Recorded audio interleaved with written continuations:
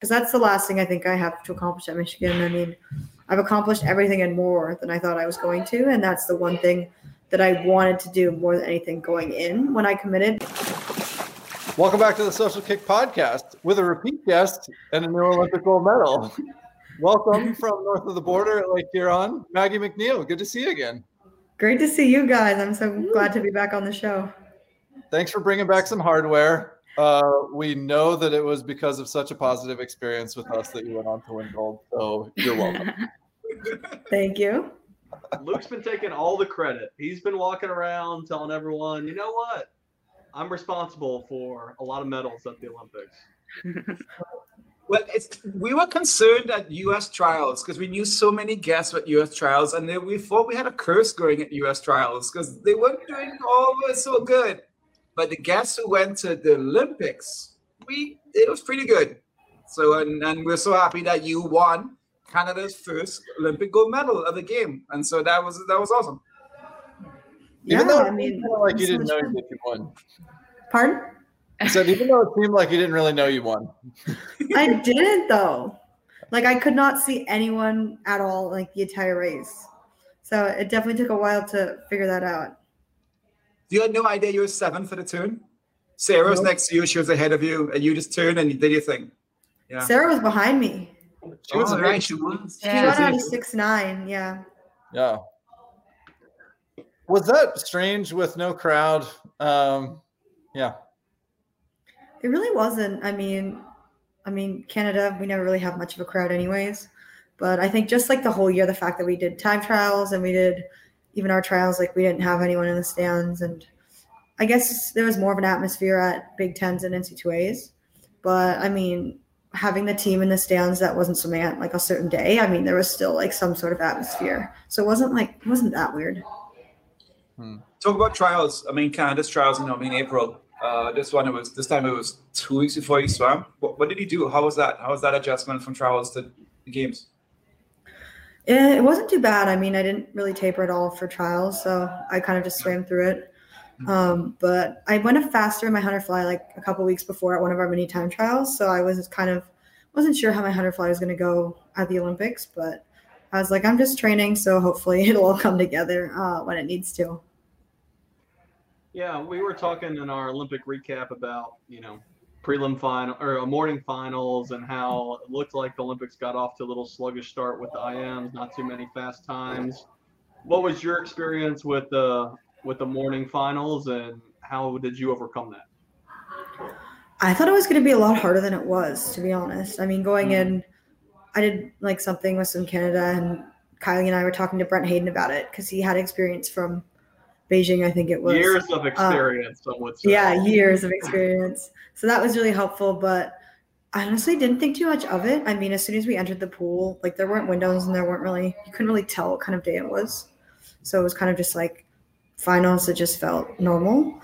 But it was really nice having like the rest of the day after to kind of chill and call my parents and just hang out, as opposed to having to go right to bed and kind of focus for the next morning. Yeah, did you feel like that there was anything that had prepared you well to swim at that like time of the day? I mean, the prelim started around 10 a.m., right? And then you've got NCAAs that kind of start around the same time, or even maybe an hour later. So it's not like it's a foreign concept of swimming in the morning. It's pretty late, especially for those of us who are used to 6 a.m. practices. So, hey, I mean, it's a positive benefit to being able to go to bed early. But is there anything that you can point to and go like, yeah, I was able to really get up for finals because of that thing? I wouldn't say there was anything like in particular. I mean, growing up, I've always been pretty good at getting after it in the morning and going for it, just because like that's what my club coach always told us to do. It's like you have to make it back, so you have to go out for it in the morning. But NC2As, I kind of just would coast through the mornings. So, I mean, that's definitely something I didn't kind of use when I was in Tokyo. But I think just knowing that getting up 4 hours before kind of helps me wake up, that kind of was the only thing I really did before finals to get ready. Was there no like stress of like trying to sleep or anything? Because I can imagine that you've had even if you had like a heat the night before and you're like, right, oh my God, I've got an Olympic final in the morning. Is there no like stress of like not being able to sleep, or are you pretty all right with that stuff? It was okay. I mean, I didn't really sleep much as a whole, I think, as well as I could have, like, throughout the whole meet.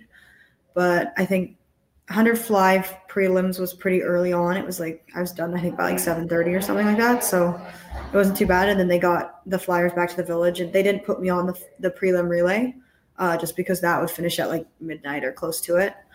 So it wasn't too bad. I mean, it did take a while to fall asleep, I think, just with the excitement and everything. But I think I just took really long naps during the day, and it kind of got me through it.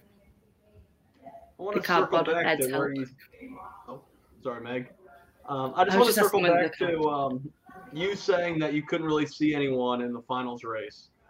Is that normal that you can't really see anyone when you swim? No, that was a first for me. Usually I'm in like the middle of the pool, I would say. So I can kind of see people on either side of me. But like the turn was really the only time I could see anyone, and I didn't know I was seventh. I just knew Sarah was behind me, and I couldn't really see anyone else like on the other side. Do you think that helped out? Obviously, Sarah, you would expect, or we would always expect her to go out fast. Obviously, she's had a crazy last year, and she had a great meet considering everything she went through. But you're like ahead of Sarah. Was it like, okay, well, I know Sarah's going out in 25.5 or something crazy. I'm ahead of her. I'm good.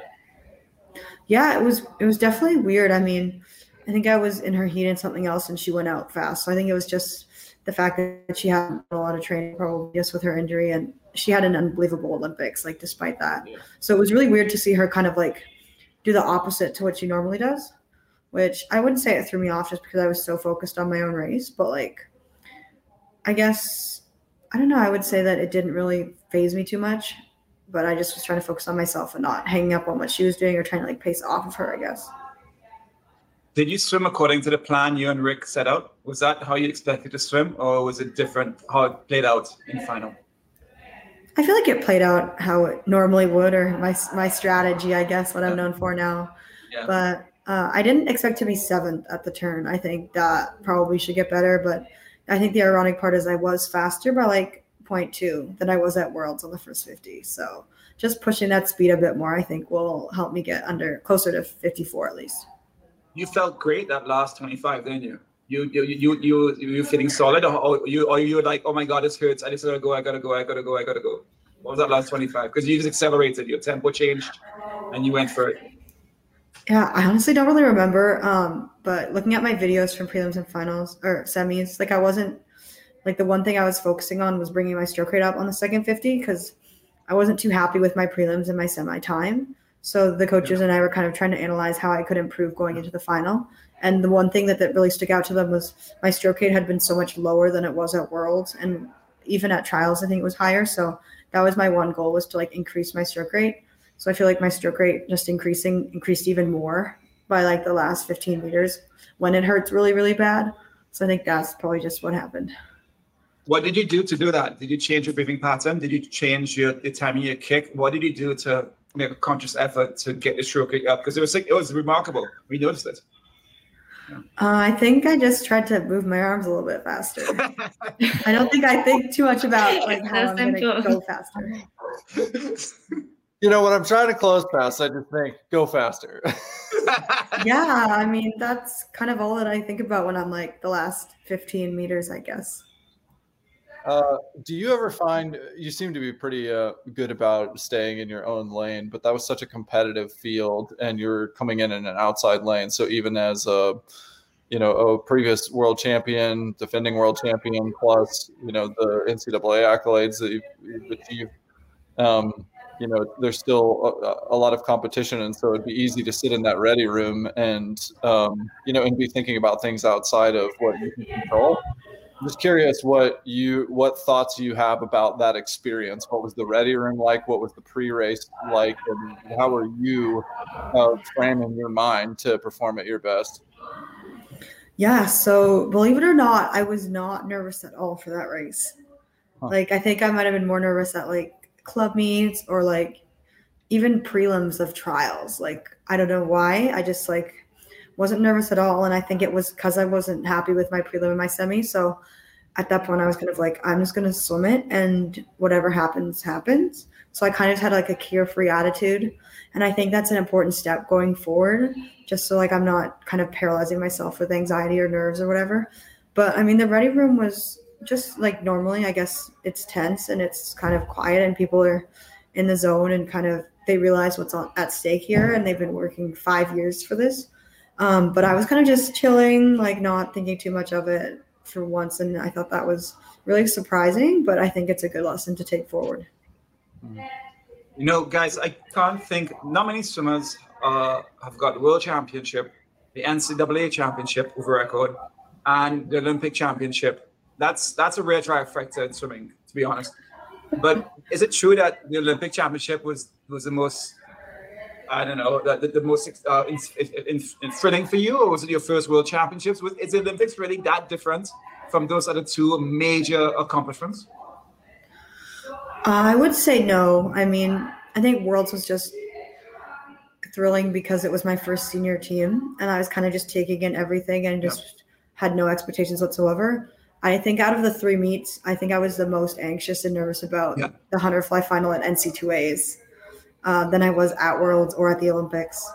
Not sure why that was. I mean, I've always wanted a ring, so I think maybe I was like, I want a ring, and this is my last chance to get it. So I think that was my motivation, I think, at that point.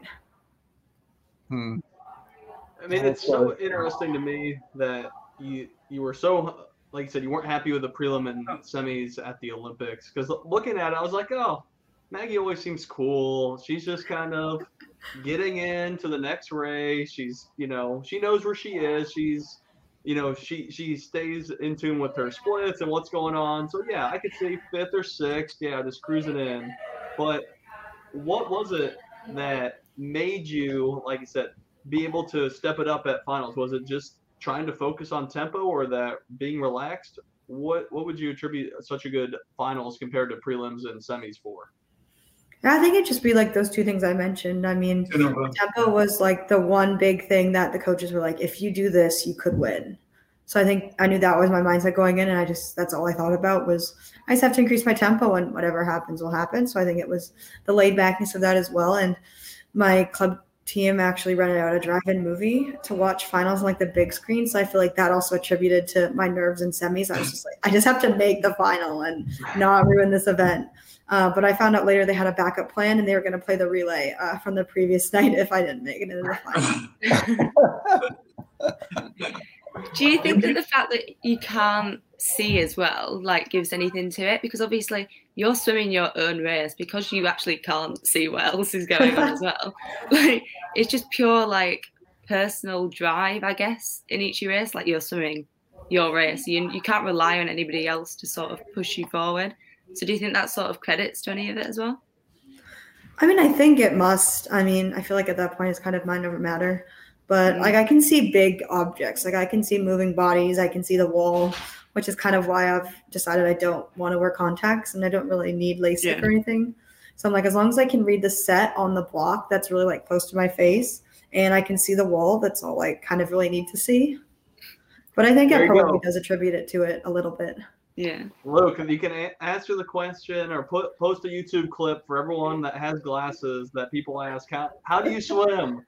You can still see the big objects, all the main things. You're good to go. You see the wall. What else do you need, right? Nothing.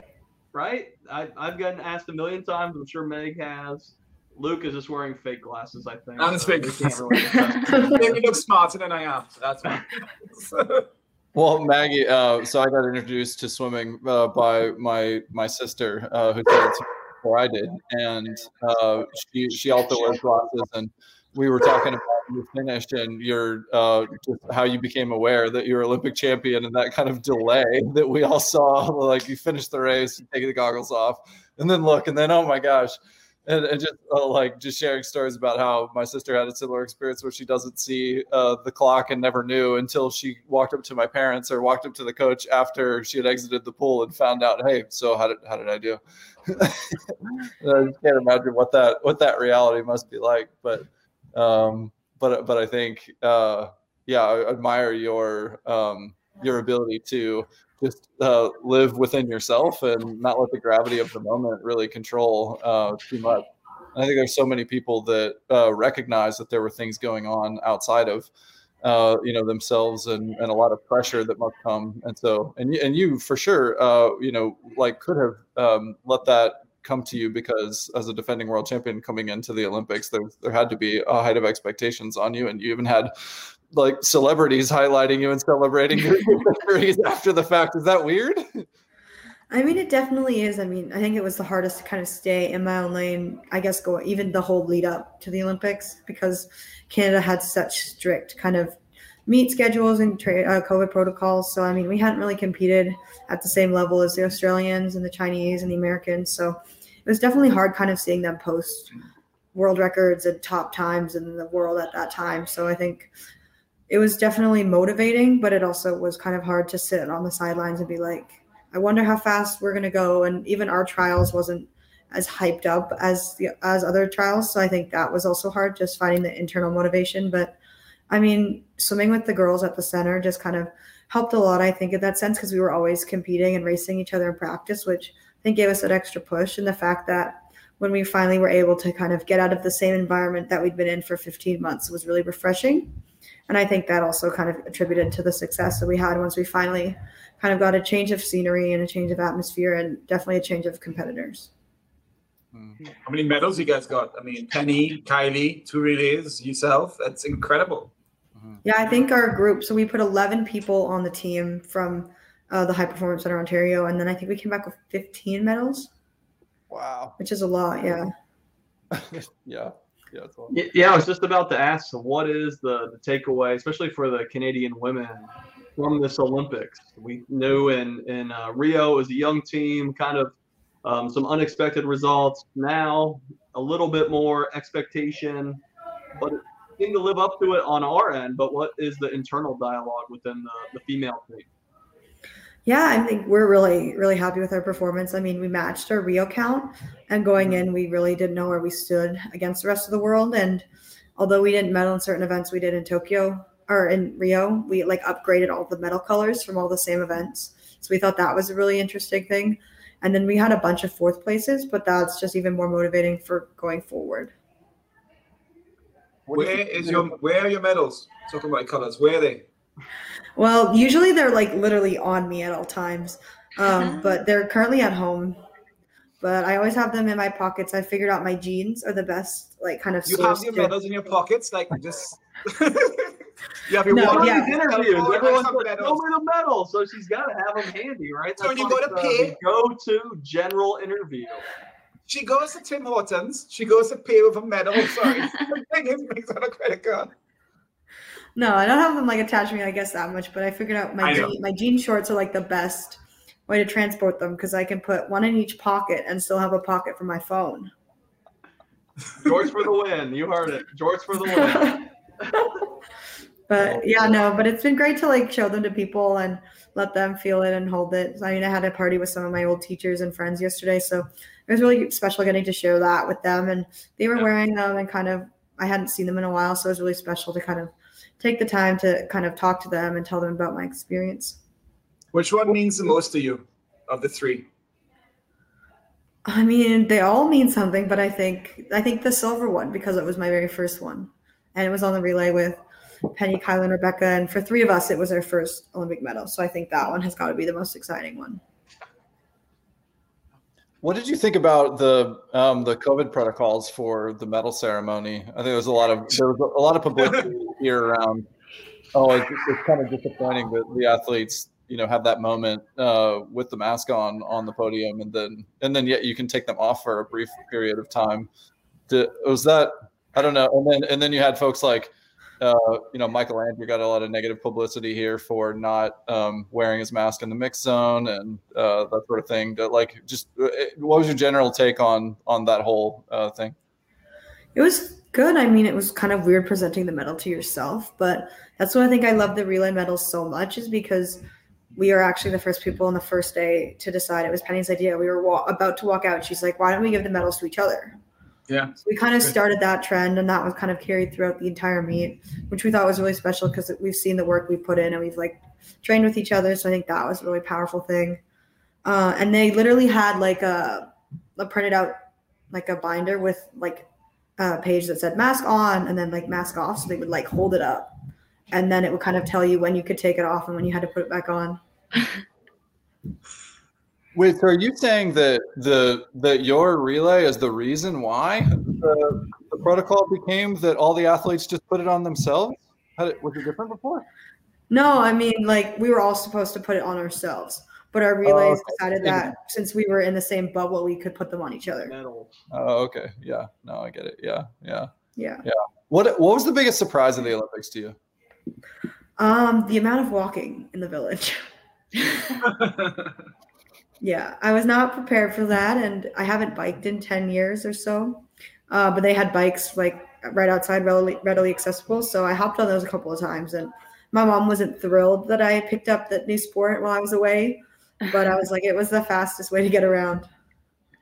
I've been lucky to go to 2 villages, and I'll never forget the line at McDonald's. Why is a line at McDonald's in a village so long? The cafeteria is busy, but it's easy to get food. Was there a We line? didn't have McDonald's. You didn't have McDonald's? There wasn't one. Everyone was so upset about it. That's like, because all the athletes who don't have McDonald's in their home countries, that's why they want to go there. What was transportation like? Was it easy to get on the buses to the pool? Was that a pain? It wasn't bad once the meet started. We were the furthest like building from where you get the buses, so like the walk was a little bit longer. Yeah. And then we were like one of the furthest bus stops. But originally, like they had like 1 or 2 buses, and then the problem was the bus would fill up, and then they would leave early, but there wouldn't be another one to like come right after it. So we were kind of waiting for like one time. I think we waited for like an hour, but then once the meet started, they had like them just like coming gradually, and it wasn't really a matter of schedule. It was just like if it's full, there'll be like another one there. And I asked because it really affected the schedules of the athletes in Rio, because you race at 10 till 12, and then by the time you warm down, got on a bus. That was a long bus ride. Got to the village, go eat. You were in bed at 3 a.m. So that was a hard thing in Rio. Did you attend opening? No, Canada never lets the swimmers never get to go just because our competition always starts like the next day. So that's just been something that Swimming Canada we've never really done, which is fine. So it was nice with COVID knowing that we weren't like missing out on anything that we would normally get to do. But it just kind of sucks that we had to come home before closing, because usually we're always allowed to go to that one. Yeah. Did you still dress up and everything? Yeah, we dressed up and like took pictures, and we watched the buses like come to pick everyone up and leave. So that was really exciting. Who was your kit? Was it Roots? Hudson's Bay. Hudson Bay. Oh, nice. You liked it? Were you happy with it? Yeah, everyone. I love the jean jacket. I mean, I know there was controversy on that, but I thought it was so cool. I feel like you could get a Jorts sponsor with your medal comment. Yeah, maybe. All right, we talked a lot about your races. I'd love to know, outside of your races, individual and relay, what was your favorite race that you watched at the Olympics? I didn't really get to watch too many of them. I think it might have been Kylie's turn her back though. Yeah. Because she just went out for it, and she's always been more of a 100 swimmer, but she's really kind of grown into the 200. So it's been really great to kind of watch that evolution. And yeah, she went out for it, and to get back with a second was a really amazing thing for her. She came third at Worlds, so that was a nice step up. Yeah, she had a great meet. It was exciting to watch her as well. Yeah. You mentioned coaches. Who were your coaches there? Rick? Were you working with Rick at all? And then who are your coaches? Rick and Mike were floating around. Yeah. And then I was mainly working with Ben Titley and Ryan Millette at the center, just because I'd been there for the last 4 months. Yeah. But no, it was nice having Mike and Rick around in case I needed them. And they've just seen me through some of the most pressurized meets. So it was just nice to know that they were there. Absolutely. I'm curious about your fluidity with all the different coaches. And I mean, that's a very mature thing to be able to prepare yourself for bigger meets with, kind of coaches during the college season. You've got a coach that's moved on to a different school. You've got, coaches that are that you're with here. But how do you approach that? Do you have a lot of control over the program and a lot of say in the way that you taper? Do you feel like you've got a really good handle on what you need in especially the final preparation for a meet to give you confidence, or are you the type of person who's really bought into what the coaches are telling you and you're just there along for the ride? I would say I'm like in the middle, I guess. I mean, if you'd asked me like a year or two ago about fluidity and jumping from coach to coach, I would have been a lot more hesitant. I think more nervous about how it would turn out. But I think with COVID and the fact that everything has just been changing so rapidly that I kind of had to adapt to different situations. And I think just the fact that I couldn't control that really helped me. Just because I'm always likes to do things that are familiar, things that I've always done. So I think that made it a lot easier. And then, I mean, this was only my second, I guess, real taper meet, big summer meet, I guess. So I'm kind of trying to figure out tapers still. So there's not really anything particular that I like to do. And then there's certain things in the water that I know I need to do, like power towers, kind of underwater kicking, kind of stuff like that, that I need to make sure that I had to kind of adapt into my training program in Toronto. But I was definitely anxious about getting started because I hadn't really trained with them for a long period of time. And I kind of just jumped right into what they were doing. So it really worked out for the best. And I'm excited to kind of spend more time with them, but also kind of to experience different things at Michigan with all the changes that are coming up. Yeah, let's get into those changes. First of all, whose idea was it? It was very strategic to jump in the transfer portal so you can, I'm assuming, talk to Rick, right? And speak to Rick. But what's going forward? Like, what changes have you put in place with Mike moving forward to Michigan and with Ben and Ryan at Canada still wanting to be influenced? What's going on for the next 3 months? That's it. Yeah, so the idea was actually mine. Nice. Everything kind of happened while I was in Toronto, and it was kind of really unexpected. So there was a period of time where I wasn't sure what I was going to do, if I was going to return to Michigan at all, stay at the center, transfer somewhere else. So I'd been mulling that decision for a while. I wasn't sure, wasn't clear on transfer rules or anything like that. But when we got to the village before I saw Rick, I had to talk to Mike about it. I was like, this is what I need to do for me for this meet. If I want to submit my best, this is kind of, I need to deal with this kind of head on. So he was really understanding in that, and he didn't realize that there was like a graduate like option, I guess. So he was like, oh, why don't you wait till you get back to campus and then decide? But I was like, this is something like I need to do now.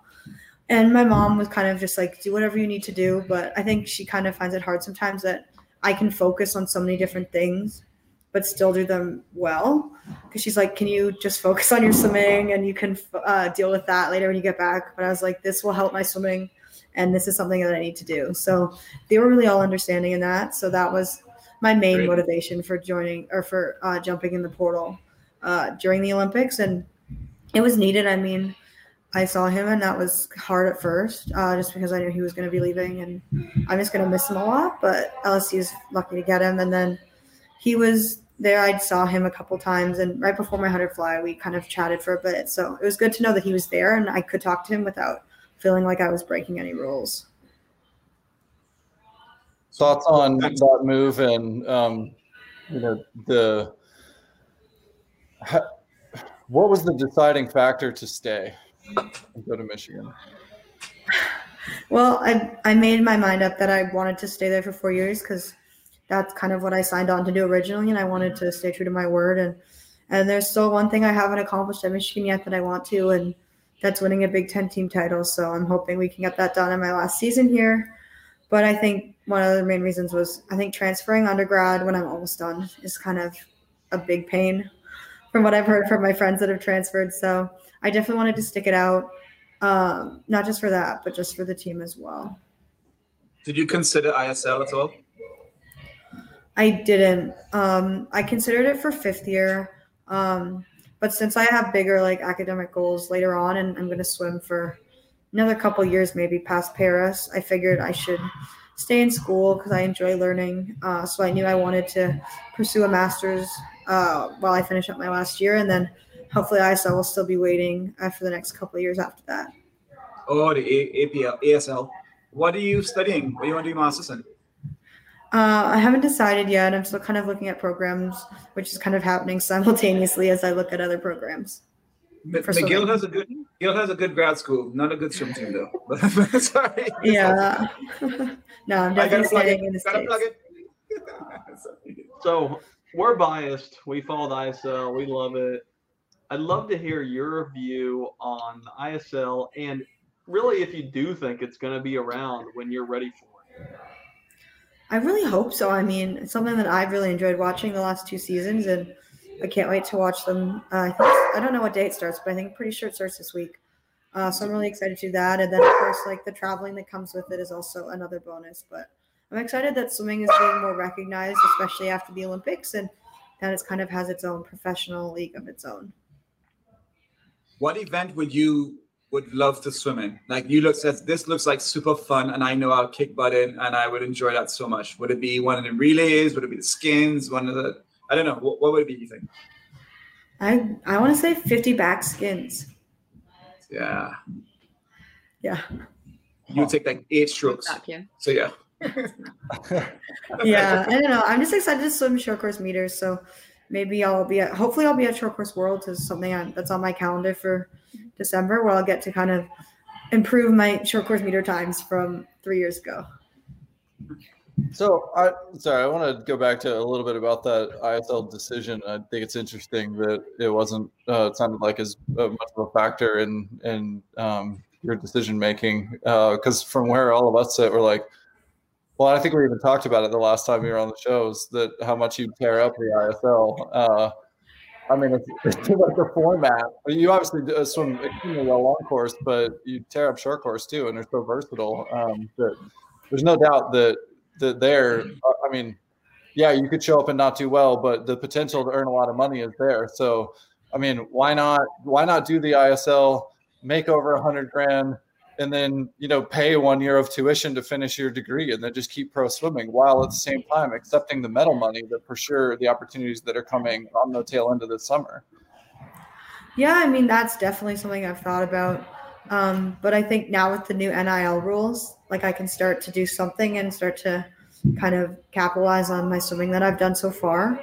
And I think that's kind of also been a factor. Like if that wasn't a thing, I maybe might not have been so inclined to do a 5th year swimming in the NC2A. But now that I'm kind of starting to make money on top of the fact that I'll still be swimming in the NC2A and getting scholarship to go to school, I think that is kind of what tipped the scales for me. So give us a sense, how much money? No, I'm just kidding. But where? but how as somebody who's living it right now and sort of the first generation of being able to take advantage of this rule change, where are you finding some of the opportunities that you can legally accept money and still maintain your eligibility? Yeah, it's definitely challenging. I mean, there's a lot of rules and there's a lot of like little changes between states. Michigan doesn't have a law in place right now, so I think it's kind of more general. But it's definitely a whirlwind trying to kind of navigate it. I've never been in anything like this before, so just currently trying to figure out how things work and kind of sort that out before I dive too deep into looking for sponsorships and agents and things like that. Was it like a big because obviously it's the rules changed and everything, and was there any like big sort of oncoming like slaughter of like sponsorship sort of coming your way, or not necessarily maybe for you, but like as well, but for like some of your mates? Like I feel like a lot of, as soon as the rules changed, a lot of like places would suddenly like take the opportunity to email people or like message people and get them on the bandwagon like early. Did that happen or not? Was it quite slow? Yeah, I mean, I got some emails right out of the gate. Most of them came while I was in Tokyo, so I've kind of been putting those off until I'm starting to get at them now and kind of slowly go through my inbox and kind of respond to people and read through those emails. But I think it's a great thing to kind of start to kind of capitalize on the fact that they're letting us do this. And then as far as my teammates go, I think most of them swim in Canada, so they're kind of in that, they've experienced that already. But a lot of the American athletes in the NC2 are starting to work on that. So it's great that there's going to be a strong group of us that have kind of chartered this territory and kind of getting it ready and perfecting it for the next couple years.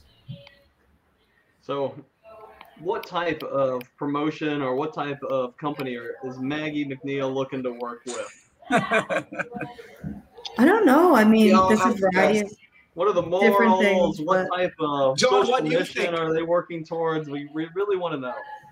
I mean, the one I'm definitely going after is like I want to get sponsored by like a glasses company. Like I feel like this is definitely what makes me me, and like everyone kind of knows that my glasses are kind of what defines me, and I don't see that changing at any point. I don't really want to wear contacts ever, so I think that is going to be something that really speaks to me and can help so many other people. So I think that's a really good place to start, and I haven't really thought too much about it yet, but I think I want to start there. But I also want to find businesses that kind of support causes that I'm into and just does a lot of outreach kind of thing as well. I'm telling you, you're onto something with the jean shorts.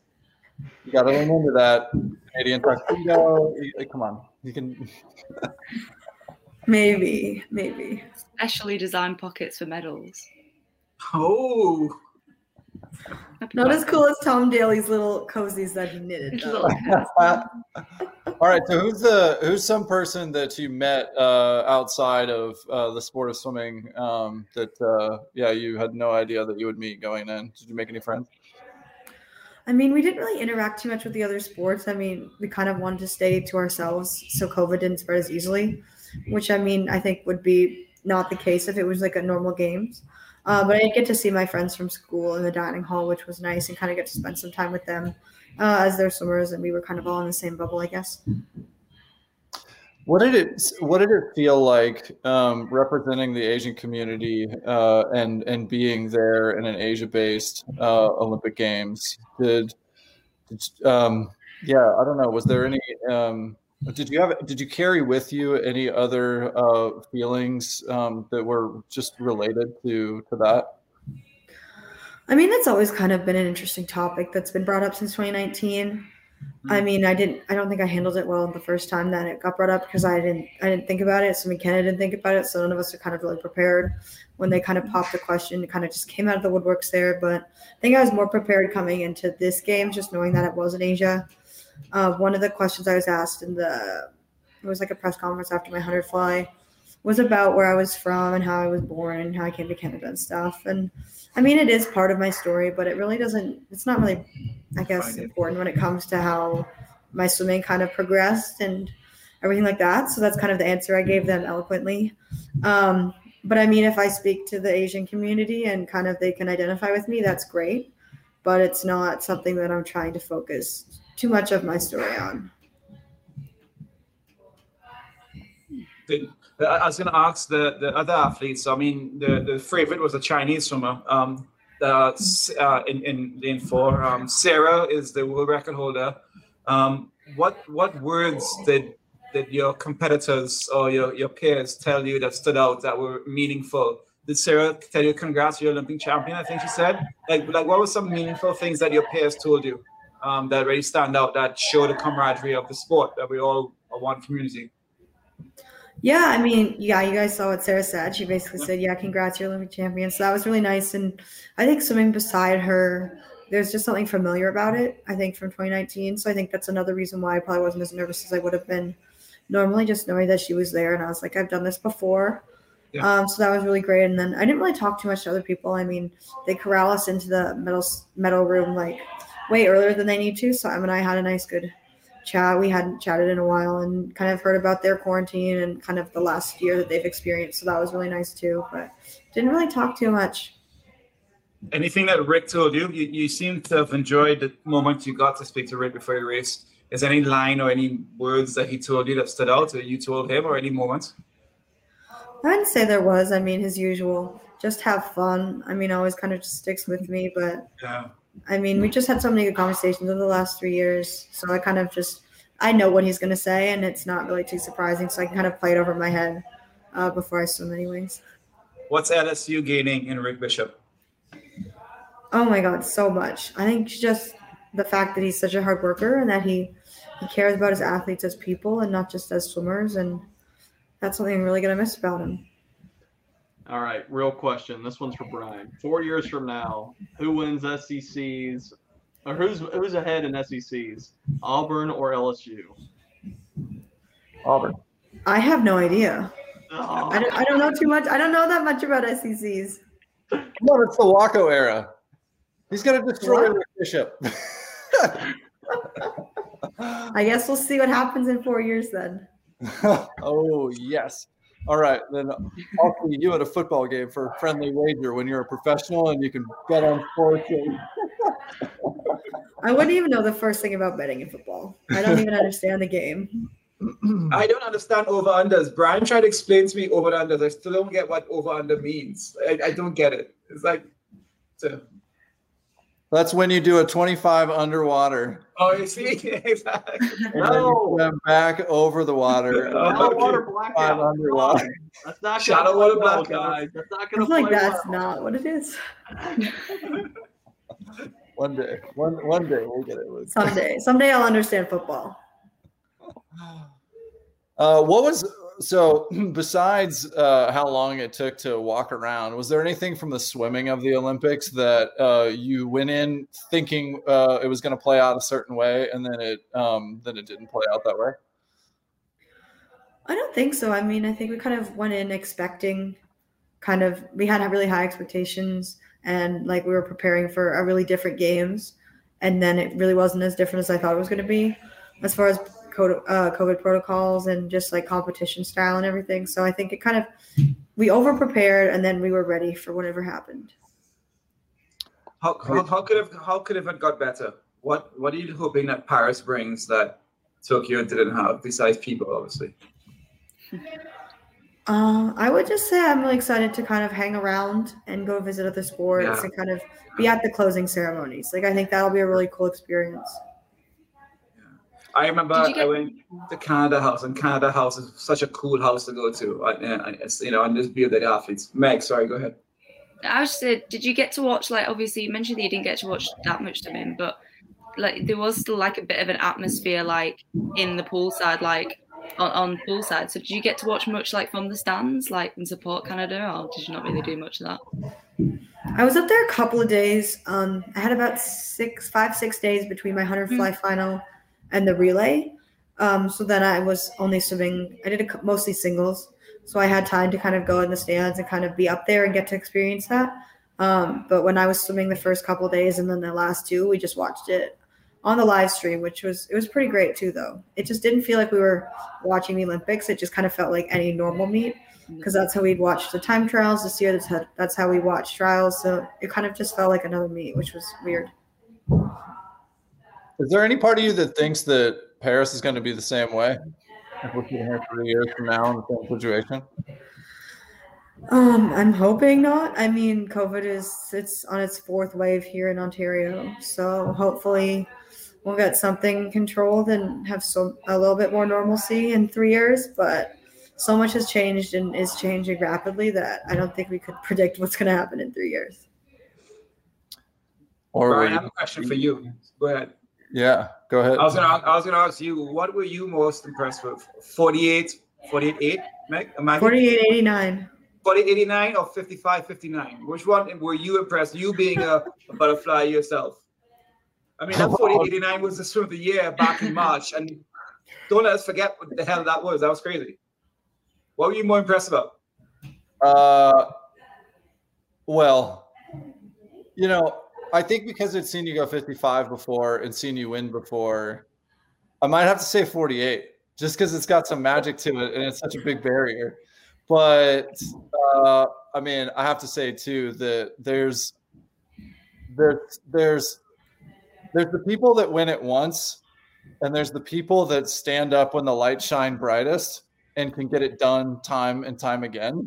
And I think that like you've established yourself as one of those people. And I have to say that while I was swimming, and one of the things that's continued just in my like now as a career as a fan, it's fun to watch people who have that killer instinct. And I mean, I hope you go on to continue to do this, but the way that you've described your mental approach and the lack of gravity that the moments seem to have on you gives you such a huge advantage, whether or not it's nature or nurture or practice, whatever it is, you've got it. And I think it's that follow-up delivery that had me so impressed to see you get your hands on the wall first again in the big moment, especially after the way the first couple swims were, where it was, maybe just like less than magical and the field was so tight. It's just like,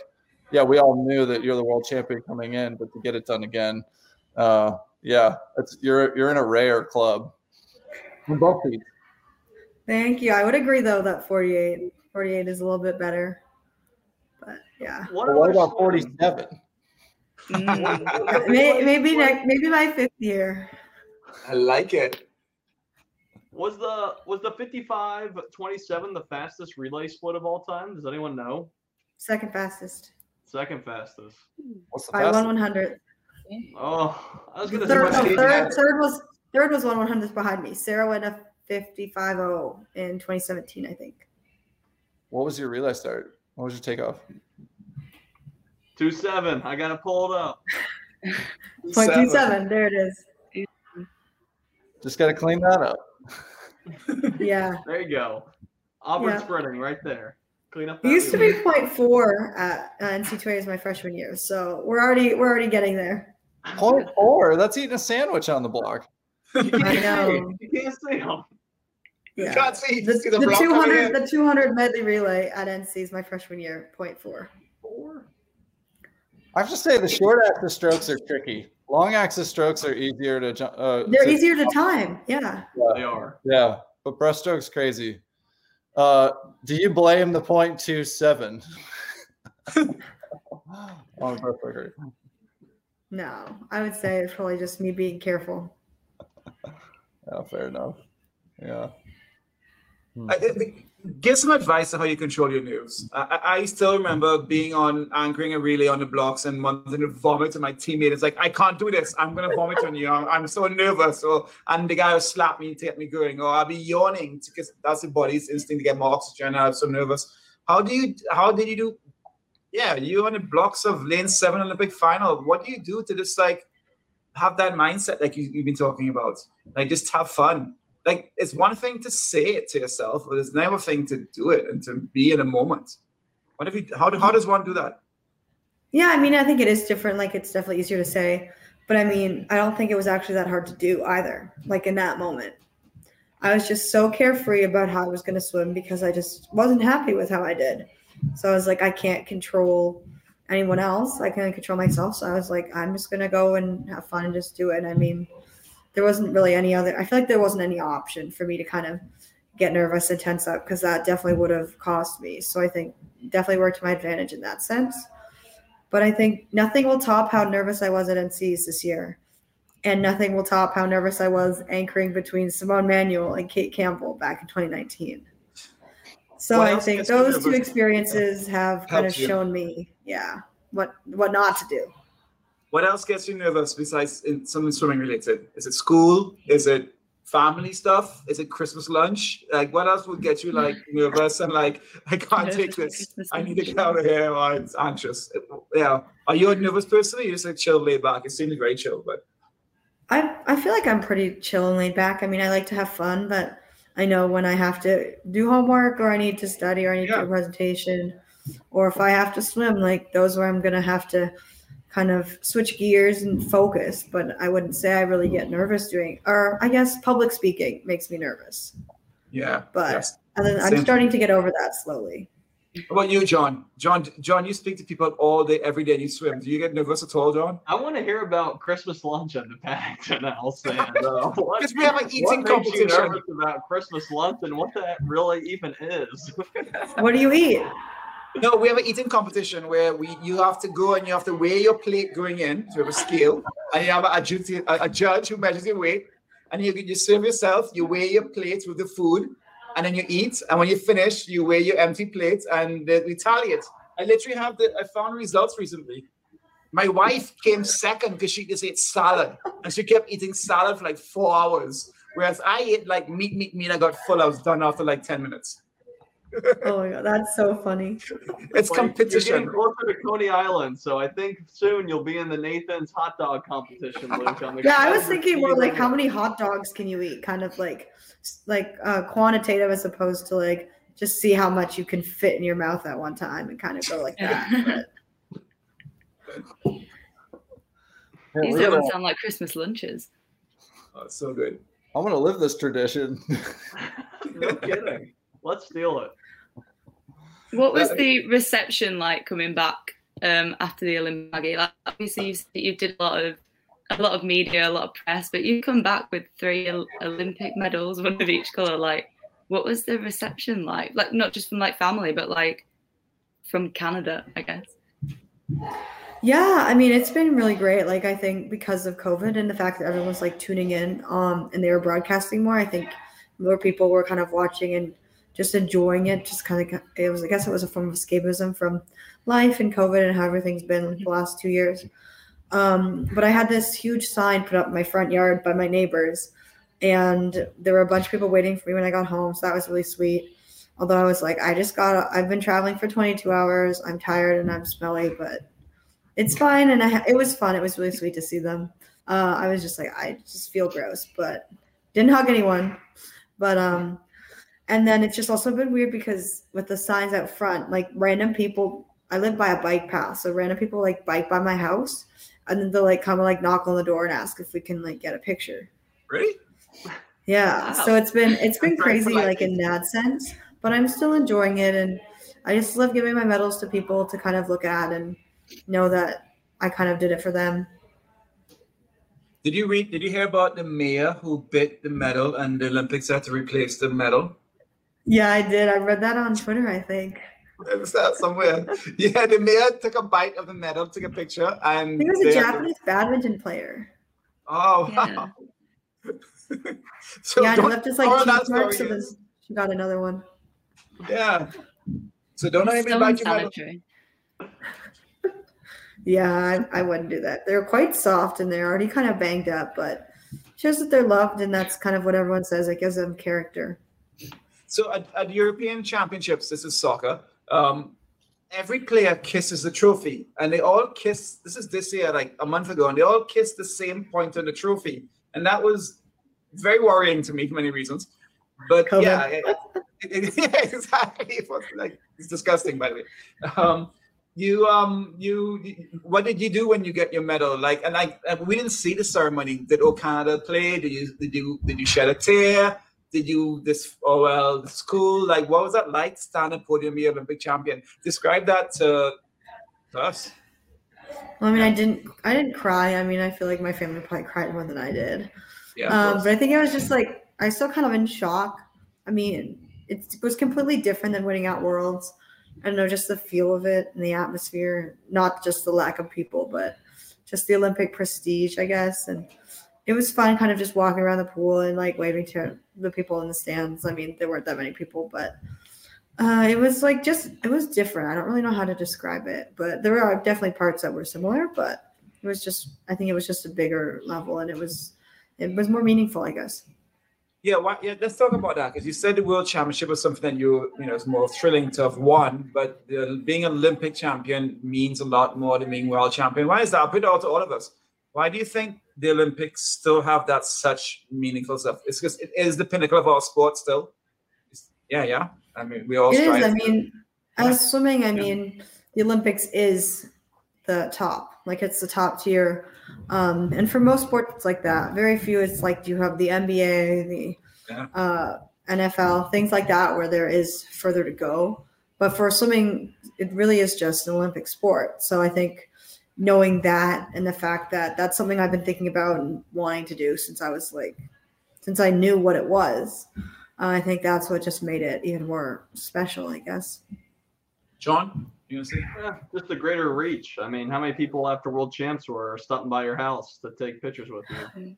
None, or very few. The mainstream. Yeah, but that's the NBC $15 billion TV contract helps out as well. I mean, but it's because we see it. So now you've achieved the goal. What's your next? I'm sorry to ask this question, Jesus Christ, but yeah, you repeat world record. SEC championships, Big Ten championship. Sorry, I heard her say 54 earlier. I'm not sure if anyone else wanted to grab that one. Project 54. Yeah, I mean, in the interim, I think it'd be if I go to short course worlds, I think winning a medal at that meet would be cool. And then in February, winning the Big Ten team title is the next thing on my list, because that's the last thing I think I have to accomplish at Michigan. I mean, I've accomplished everything and more than I thought I was going to, and that's the one thing that I wanted to do more than anything going in. When I committed, they had won 3 years in a row. And then we kind of have been on a, whatever it is, 3-year losing streak, I guess, just coming second, which is still amazing, don't get me wrong. But going in, I think that's kind of what I've thought at the forefront of my mind and what I wanted to do. And then Worlds again in May, and I think the world record is within reach, and I think that's kind of what I'm aiming for now. What do you guys need to do to win Big Tens? I mean, Purdue is a deal breaker, right? I mean, what's going on? What do you need to do to win Big Tens? I mean, what is it? Do you have some new people coming in? Did you lose a lot of seniors? What's going on there with the team? Yeah, we graduated a pretty big class and no one's returning, but I think we have a pretty big freshman class coming in, and I think having new blood that's ready to go and is excited to see what they can accomplish at the college level, I think just having that fresh eyes will kind of help us accomplish our goals. And I think just knowing that this is kind of one of my last big team meets my last big team meet, I guess, at Michigan, because NC2A is just a smaller roster, but I think it'll give everyone motivation to kind of strive for that first spot. Brian, how did that help you when you had an Olympic gold medalist come back to the team? And how did that help Auburn back in 08 when Caesar came back with a gold? How did it help your dynamic for that team chemistry? Well, actually, at that point, I wasn't on the college team anymore, but I did have some other experiences of, teammates who came back. I could think of 2004, Kirsty Coventry, raked medals at that Olympics and came back as, there are several examples, but I think the biggest thing is that,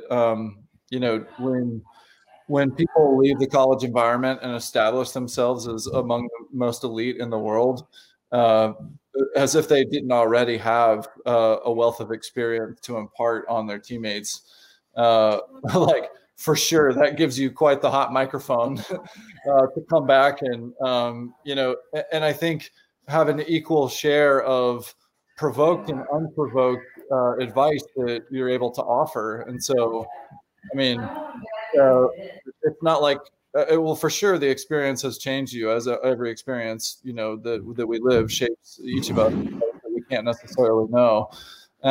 You're still Maggie and you'll go back and you'll be the same great teammate, but at the same time, you'll have the wisdom of what it's like to be in the ready room of an Olympic final, to swim in the morning, to navigate different coaching situations, to deal with the uncertainty of a pandemic, the list goes on, to how to think just about the one thing that you need to think about in your race and have that be, accelerating your turnover and have that translate into results, and that works.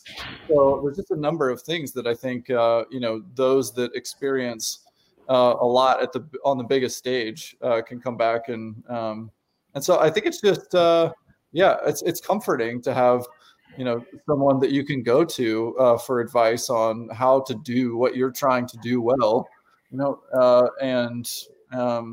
because I think that we all need to do that as athletes, as people, whatever it is that we're trying to, get better at. It's seek out those who have done what you want to achieve and done it well, and, and ask them questions. So, good for you, Maggie. You get to be that. You're to be that person. Yeah. Thank you. So day one, women's Big Tens. Maggie McNeil getting ready to give a little pump talk to the team, a little nervous. What do you say? This is the last thing I have to accomplish. Come on, guys. No pressure. I have all this. It's the only thing I want this. I don't know if I'd say it in words so much. I think that kind of puts a lot of pressure on people, and they kind of get anxious and worry about that too much. And I think that's something we've learned from in the last 3 years. We've kind of talked about it to kind of to death, I guess. Like, this is what you need to go. We need this, and this. So I think by letting swimming do the talking, and I know the medley relay being the first event, I think we just got to go out there and hammer it. And I think I can do that by splitting a 22.9, which I know I'm capable of doing. And I think that'll hopefully set us on the right foot heading into the rest of the week. Is there any, are you focused at all on individual results when it comes to NCAA competition, or is it all about the team now? mean, of course, I want to go back to back and 100 fly, and 100 free would be cool too. But I think I've kind of gotten that, like I've gotten that spotlight, and I've won NC2As individually. So I think this is where I want to kind of do the best of both worlds and focus on the team, but also focusing on just having fun, but doing well in my individual races. And I think just enjoying it and enjoying my last one at Michigan will help me do that for both.